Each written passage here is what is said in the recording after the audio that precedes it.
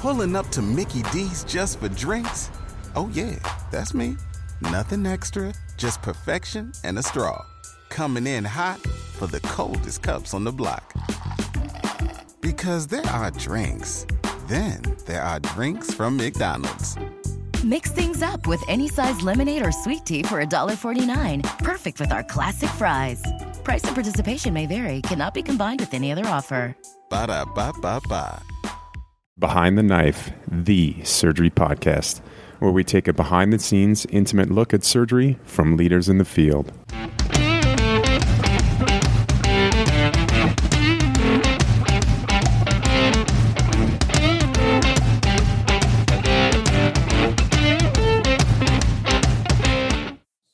Welcome back to Behind the Knife. This is Patrick Georgoff, and I'm excited to say that today is another installment of the Big T Trauma Series. So we initially published this series a couple years ago, and apparently a few people actually liked it, so we are back with more. The Big T Trauma Series offers clinically oriented material that focuses on how best to care for traumatically injured and critically ill patients. So some of our past topics in this series have included transfusion medicine for the trauma surgeon. We've covered gun violence. We've talked about neck injuries.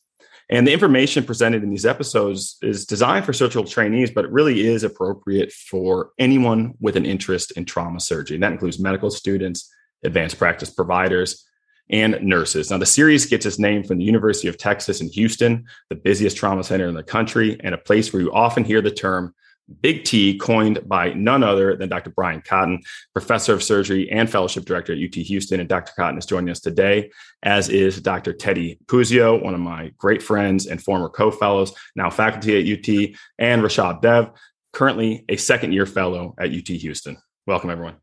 All right. Thanks, Patrick. All right, Teddy, why don't you tell us about what this episode's all about? Set the stage. Sure. All right. So we have compiled a list of scenarios that we consider common pitfalls in trauma. So these are the cases that, the wrong decision leads to you standing up in front of a podium presenting an M&M. One of my favorite quotes back from my training was, "The eyes do not see what the mind does not know." A good one. And when you really take that in, you step back, you think about kind of the big picture, you realize that this is really core to all of our training and the basis for the episode. You don't know what you don't know, so you have to be able to recognize it when you see it. I love that. The eyes do not see what the mind does not know. That's perfect. So let's start with a fairly common scenario. So, Deb, you have a 20-year-old male who presents to the ED with a gunshot wound to the left buttock. He's hemodynamically stable. He has no peritonitis. Why don't you walk us through the initial workup for a GSW to the buttock? Sure. For this patient, and primarily all patients with GSWs, I'm going to start with a detailed primary and secondary survey, and my primary attention would be to look for holes on the patient, marking them any which way I could find. Excellent. Yeah. So he has one ballistic wound to the left buttock. Okay. Well, if that was the case, I'd expect there to be a retained bullet somewhere. And for that point, I'd be following up with abdominal and pelvic x-rays, as well as a detailed rectal exam. All right, so a couple of things here that I would probably add, and this is something that goes back to my fellowship, is that you need to define the trajectory before you can figure out what is injured from an anatomic standpoint. And one of the rules that you also need to know in this is that it should always be an even number. Always needs to be an even number. There's only 3 reasons that the number of holes and the number of bullets is going to be odd. You are missing a hole, you are missing a bullet, or you miss something in the H&P and they've been shot before, so they've got a retained foreign body. So anatomic injury is defined by trajectory determination. So I'm going to want to look and get multiple x-rays. And I would add one thing that Dev said is I always start with what's going to kill them. And if the bullet hits them in the ass and traverses, and I've had this before, and ends up in their chest where it's going to get something that might make them die quicker, I always start with a chest x-ray. If they're shot in the thigh or the ass, I always start with the chest x-ray and I work my way down until I found every hole and every bullet. Yeah, truly amazing where these bullets can go. It's sometimes hard to fathom. So great point. Holes come in pairs. Okay, this patient, they have one hole in the left buttock and a bullet seen in the right pelvis on x-ray. There's no blood on rectal exam. Dev, what's your next step? Well, at this point, the vitals are stable and I'm not concerned for any kind of peritonitis or emergency immediately. I'll proceed to the CT scanner where I could probably get a better idea of the trajectory of the bullet. And at the same time, for that CT scan, I'd be sure to be doing IV and rectal contrast. Okay. So the bullet crosses the pelvis from right to left, avoiding all vessels, and trajectory appears close to the rectum, but there is no contrast extravasation. So Dev, stable transpelvic gunshot wound, no evidence of bowel injury on a CT. You said your rectal exam was negative, so just obs this patient overnight? That would be the easy thing, but that's the common pitfall here. The actual workup to rule out true rectal injury is to perform not only a CT, but to also perform a procto. Right, and this comes from just, again, making sure you miss things and things are going to kill people. There's been good work behind this, looking at a AAST working group, multi-institutional study, showing that patients with traumatic rectal injuries, CT scan will miss a lot of these things. CT with rectal contrast can help identify it. But to me, Patrick, it's almost like penetrating neck injury and just doing esophagram or just doing an esophagoscopy. The combination of the two is going to really get you to a point where you are not missing things. And that's where we do it here. We've got anatomic injury suspected down there. The CT is clean. They're still going to go upstairs and they're still going to get an exam-under anesthesia, a little anoscopy, and a rectosigmoidoscopy rigid. Yeah. So what if you just admitted this patient to OBS and you didn't do the procto and you missed an extraperitoneal rectal injury? Is that a problem? Yeah, very big problem. These patients can develop sepsis, severe pelvic sepsis, which can lead to death eventually. Yeah, bad news. So let's just say this patient, we'll keep going. They had a full thickness rectal injury that you saw on your procto. It was about 8 centimeters from the anal verge. So Dr. Cotton, what would you do for this? Well, what I would do is I would do a small incision over this guy. Again, I don't know what his body habitus is, but if that body habitus would allow, a small, almost an anti-McBurney's incision on the opposite side, like you're doing an open appy back in the day. A little left to lower quadrant incision, find the tinea, bring it up, and do a diverting loop colostomy. In addition, not only are you making a very small incision and not violating and giving them a big full-on laparotomy, you're also making it easy for yourself or your partners, you work in a group practice, so when they take them back, they don't have to do a big hookup, big laparotomy, redo, and hook things up. All they need to do is fire a stapler down that channel, close it up, and drop it back in. So you're making that takedown of that colostomy with the loop colostomy a lot easier. And then again, knowing you've got that contaminated field, again, depending on what kind of a process you have or associated maybe fractures of the pelvis, I'm thinking about antibiotics for a brief course. What about, there's some limited data suggests that you may not have to divert all these patients or even possibly just repair. What do you feel about that? So again, if I've got a full thickness injury that I cannot access, and again, I've done several of them more in the lower rectum and the anal canal, I'm absolutely going to try to repair those full thickness through it. You can get a nice star retractor. If you haven't used those, you can get familiar with it, or you can use several of the other anoscopy trays. Get familiar with whatever your colorectal guys use to get into that canal.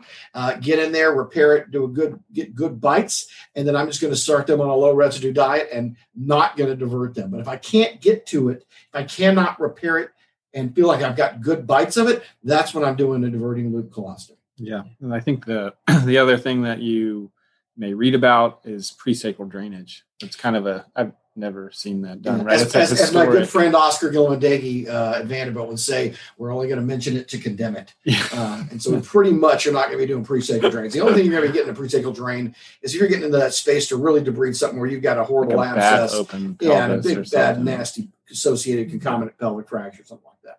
Perfect. So that wraps up trauma pitfall number 1. Don't miss an extraperitoneal rectal injury because you skipped the proctoscopy.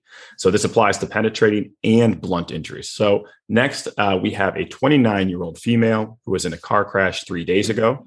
Her injuries include facial fractures, left-sided rib fractures, clavicle fracture, scapula fracture, and pulmonary contusions. And you are called to her bedside for altered mental status. So Deb, you're back up. You examine her and you find that she is not moving her right side. Yeah, so this is actually very concerning for a stroke. And so what I'll do is I'll make sure to actually go back and I'll look through all of her original imaging, all the CTs that were done, and make sure that she actually had a CT angiogram of the neck.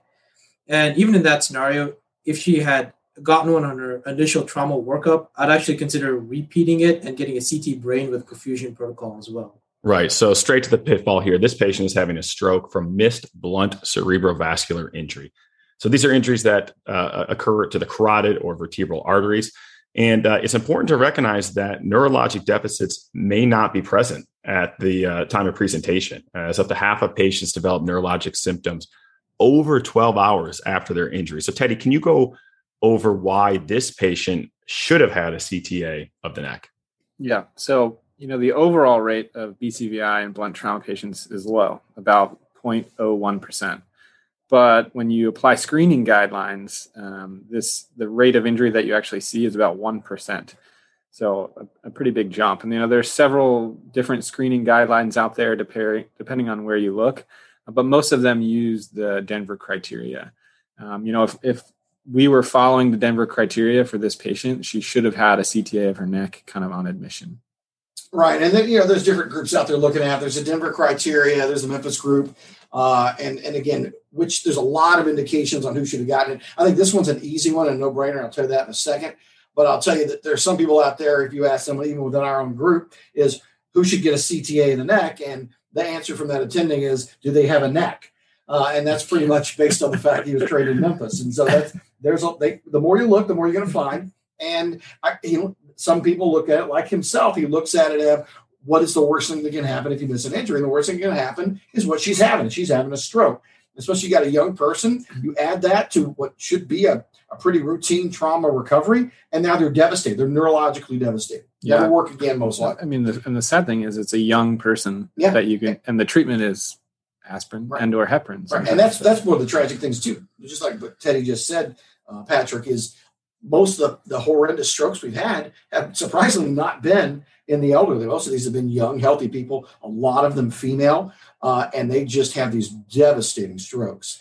So again, getting back to the criteria, a lot of them, she's a high energy mechanism. She's not a fall. She wasn't an assault. And she has a traumatic brain injury with a lot of high energy trauma to the face and neck area, whether it's clavicles, whether it's face, C-spine, things like that. Anything in that general area, that patient's going to get a CTA at our institution. Yeah. And well, important to point out, our institution at UT Houston, and Patrick, I know where you are too at Wake Med, and lots of others have kind of developed guidelines for screening these patients that incorporate the Denver criteria. Right. Teddy, and you mentioned that increased screening finds more injury. So how does this actually help improve outcomes? You kind of alluded to it before. Yeah, well, it's all about early diagnosis and starting treatment. So the eyes do not see what the mind does not know. If you don't know to look, you're not going to know that this patient has a BCVI. And as we said, they can have devastating, like lifelong effects. So we find it early, we treat it early, and we can reduce the risk of stroke and death.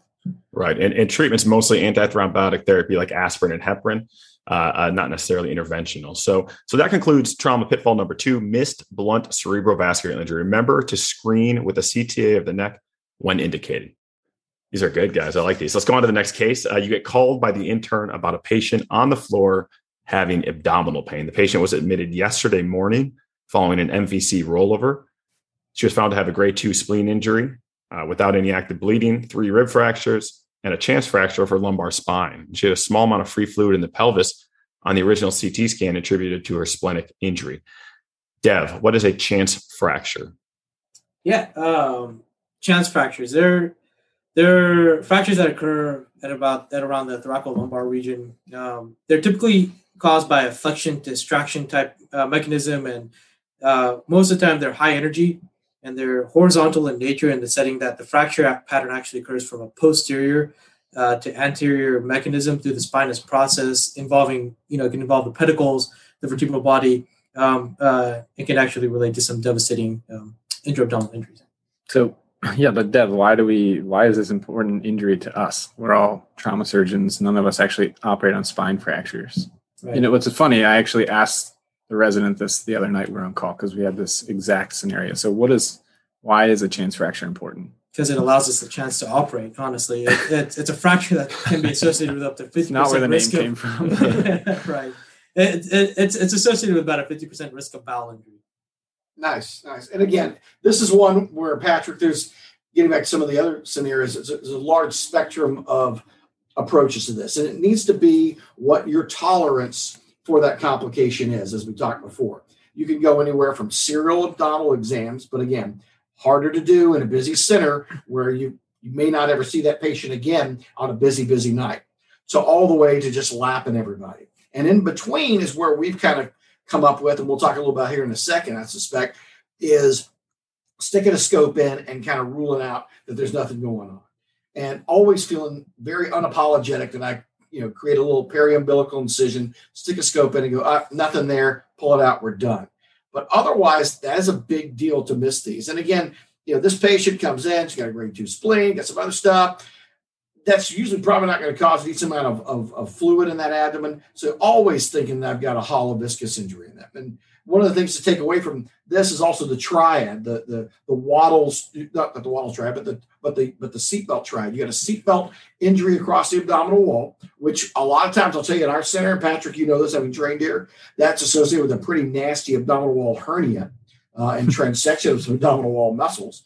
And you get a bowel injury, and you get the chance fracture. So anytime I see the chance fracture, it's making me think about those other things and knowing what we're going to have to deal with when we get in there. And kind of when you think, and that you can kind of think of it in the chest. Similarly, the trifecta is sternum, aorta, and thoracic spine chance fracture. But exactly, we're talking about abdomen here. Right. Again, these things happen in threes, and you need to think about all the tissues in between the skin and that chance fracture itself. So, Cotton, you mentioned a tool that you can maybe use to help decide on whether or not the patient has a bowel injury. And I think if we have to do our due diligence and kind of shout out to one of our partners, Dr. Michelle McNutt. She developed a prospectively validated tool called the BIP score, also known as the bowel injury prediction score. So they first created it in a retrospective fashion, and then they recently published it after having validated in a multi-center prospective study. So there's 3 components. So you look for white blood cell count greater than 17,000. Number 2, abdominal tenderness. And number 3, CT scan findings with a mesenteric contusion or hematoma with bowel thickening or an inner loop fluid collection. So if you total up those 3 and they have 2 or more of those features, that gives you about a 72% sensitivity and a 78% specificity for a bowel injury. So, I mean, the score is not perfect, but nothing in medicine is, obviously. But it helps you kind of when you're on the fence and you say, well, maybe, and their BIP score is 3. That's the patient we're going to stick a scope in. Right. And take a you look say at. maybe throw in that laparoscope. Worst thing that happens is a couple 5mm incisions. All right. Next case, Dev, 27-year-old male. They come in with a stab wound to the left nipple. He is hemodynamically stable. What are your next steps? Just like every trauma, detailed primary, detailed secondary survey. But on this patient, I'd be very quick to go straight to my X-ray with a pericardial FAS. Yeah. So chest X-ray shows a large left hemopneumothorax. The FAS is negative. So you put in a chest tube, you get 800 cc's of blood out. So how much blood in the chest tube warrants a trip to the operating room, would you say? Yeah, right. So, I mean, traditionally, we've been taught an immediate output of 1,500 or more. How many times have you shaken the chest tube, right? You're like 1,500. I see it. 1,450. Go. That's right there. It's going. But yeah, definitely another chance to operate if it's more than 1,500. Or if you're looking at the output being, anywhere between 350 to 400 cc's an hour over the next few hours, that's the sign that you need to be being somewhere other than the trauma bay and in the operating room. Right. So again, these are kind of, set up answers, safe answers, book answers, but you need to follow these patients clinically. And you need to use what again, Patrick probably remembers it from training, that your own rectal manometry. You want to know what that sphincter tone is in your ass that gets you into the operating room or not, that kind of guides you. And I've had people with a lot less than 1.5 liters, as much as maybe just 800 cc's coming out, that are unstable, that I'm taking to the OR and not apologizing for. But then I've got other ones that come in. Maybe they're a delayed fashion. They present 12 hours out, and they put the chest tube in, and we get 2 liters out. I've sat on them. They're alert. They're awake, making sense. The output's pretty high volume at first, but then it drifts off pretty quickly.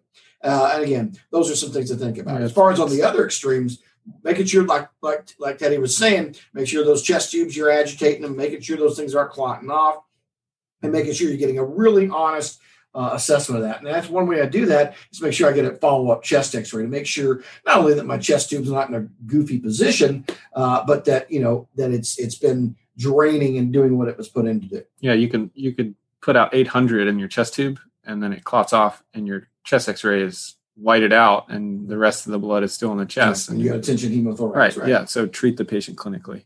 Right. And for this case, Dev's sphincter tone was quite lax. The patient is, in fact, hemodynamically stable, and this patient goes to do the CT scanner. And the scan shows a small locule of air underneath the left diaphragm and moderate left hemothorax without active extrav, and you can't see any real significant lung injury for that matter. So you decide to take the patient to the OR for a diagnostic laparoscopy to take a look at that diaphragm. But on induction, she actually codes. So Teddy, this is terrible. What did we miss? Yeah, so the patient should have gotten a pericardial window up front with plans for a possible sternotomy. So this is something we always harp on, especially at a place where we see a lot of penetrating trauma, is never trust a negative pericardial fast to completely rule out a cardiac injury in a patient, especially if they have a left-sided hemothorax. You think about, well, why, right? You should have a positive pericardial fast with a cardiac injury. Well, no, because whatever penetrated into the heart went through the pericardium. So this can allow blood to actually just go into the chest and not accumulate. I'll add to that, Teddy, real quick, in that everything, and again, you guys know this from rounds with me in the ICU, the 3 ways we practice medicine: fact, fiction, and F-ups. I've seen this one. I've read about it. I've got fact. Grace Rizicki's initial article looking at ultrasound of the heart and looking in the abdomen and showing that false negative rates for pericardial violation on fast were in the presence of usually a left-sided hemothorax, but can also be a right-sided hemothorax. So anytime there's blood in the chest, I don't really care what their fast shows, unless it's positive. It's positive, it's positive. If it's negative, it's not negative until I've really truly worked it up and evaluated and interrogated that chest. And then again, the F-up part, that comes from having witnessed a patient that had exactly what I just described to you, what you just described, Patrick.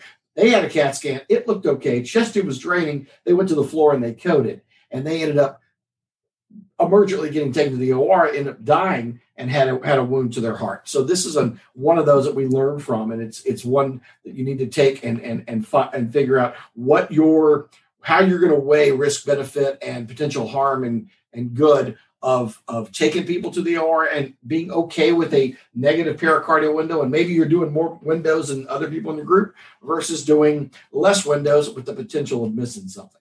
Yeah. And it's fascinating when you think about it, really. If you take a non-medical person who hasn't been, had these workup algorithms jammed in their head, that you have to make a hole to get it into the heart. And that hole has to go through the pericardium, whether a bullet, a stab, whatever. And so you wonder, why does this actually not happen more, right? I mean, you have a hole in the pericardium through which it can decompress. And I think it happens more than we all think. And that's why that we made this pitfall number 4. Penetrating chest injuries with negative pericardial fast does not necessarily rule out a cardiac injury. I feel like it's a common oral board scenario too, right? This is the classic trap. So remember this one. All right, let's move on to the last case for this episode. A transabdominal gunshot wound is taken to the OR for XLAB. There's injuries to the stomach, the small bowel, and liver, and they're all repaired. Initially, the patient does quite well. However, it's now postoperative day number 4. He's now nauseous, he's tachycardic, and he's beginning to get hypotensive, and his abdomen is a bit tender on exam. So a CT scan is ordered, and this shows free fluid and free air, but no obvious source. So, Dev, what's your next step? Oh, yeah, this is an easy answer. We're going back to the OR. Caught a case. It's not a good chance to operate. Sadly, that's correct. So this guy, you open the abdomen, Dev, and you find a bunch of bile-tinged succus. So where did we go wrong?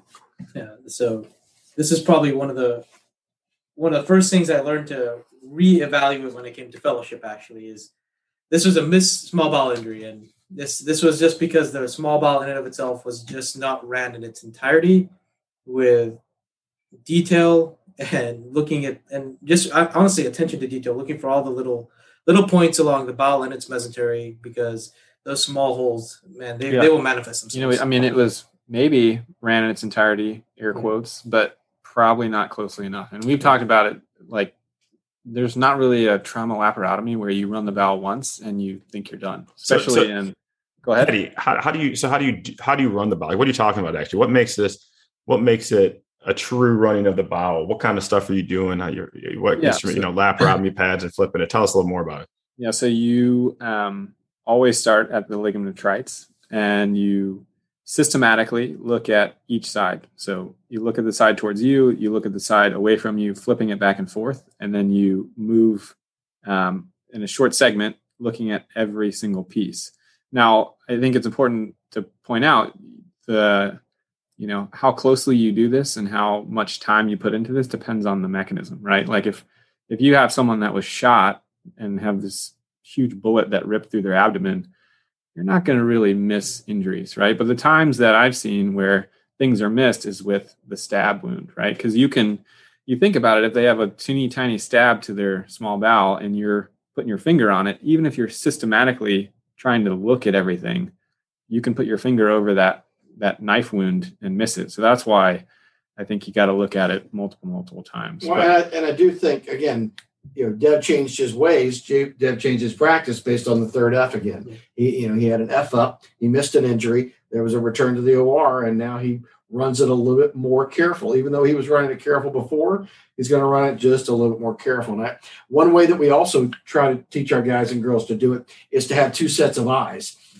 I want to see what you're flipping when you're flipping back and forth and you're showing me those different folds of the small bowel. I want to see it and you want to see it. We both need to have both of our sets of eyeballs on it, and don't go too fast that I'm not able to see it. Because if you're doing it, then I haven't run the bowel with you, and you haven't gotten two sets of eyes. You've gotten one. And if you're doing it too fast for me to see it, you're probably doing it too fast for yourself to really look at it. So take your time with it. It's not anything to screw around with. I think you've really got to take your time and run the bowel so you don't miss it. It's one of those things that we as faculty harp on, right? Because it's fine until it's not fine. Yeah. And then it's that one time. But you should walk away from a trauma rotation as a general surgery resident knowing how to do this. And you need to get down and make sure you're seeing within reason to see all that leaf of that mesentery too, because you're going to have some bucket handle deformities that maybe aren't dealing with it right now, but they've got a mesenteric tear that's hemostatic at the time, that's hemostatic until, like Teddy said, it's not hemostatic. So what about, that's the bowel. Let's, Cotton, why don't you go through some of the other, classic trauma laparotomy missed injuries that we've seen or heard about over the years. They all come back to the third F that we talked about. Diaphragm is probably one of the more common ones, especially in 2021 with pan scans. That's still going to be one that doesn't show up well. I had one I missed and had a good CAT scan, but I didn't pull up all those coronals, and I finally pulled it up at M&M, and it was obvious that there was an injury. So now looking at all those different images, looking at all the different windows, and really paying attention to that, especially when you think everything's a high five and you're done.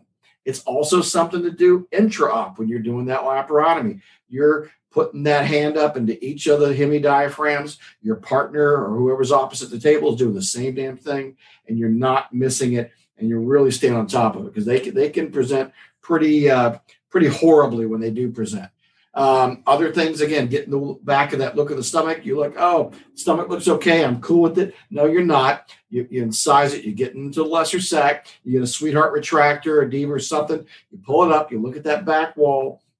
Sometimes what I like to do is actually get the OG or NG and kind of use that and slide it along the greater curvature and use that kind of as a handle to flip the stomach back and forth. I also do that when I'm looking for short gastrics that have been avulsed off the spleen during an injury, whether I take that spleen out or not, to get those short gastrics and tie them off to kind of follow the curve. That's another thing. And then obviously the retroperitoneum that some people just go, oh yeah, this is blunt. We don't need to look at it. Well, maybe you do. And definitely you need to look at it in penetrating. You got to look back there. You got to exclude injury. And again, it gets back to trajectory determination, defining anatomic injury. You got ureters back there. You got things called the aorta and the IVC back there. You've got a lot of stuff that can get injured. It's surprising that you can have an aortic injury and it is a stable retroperitoneal hematoma. Oh, and we've had that recently in the last year where it was an underwhelming thing. They mobilized it, but didn't mobilize it enough. And then, yada, yada, yada, they're back in the OR with a, posterior aortic injury and they're fixing that. So you gotta really be comfortable with what that penetrating trajectory is. Otherwise, you're not done until you're fully mobilized. All right. These are fantastic points. And that wraps up our first of 2 episodes covering pitfalls in trauma. So now don't let it happen to you. And be sure to tune in next week for part 2. So until next time, dominate the day. Until next time, dominate the day.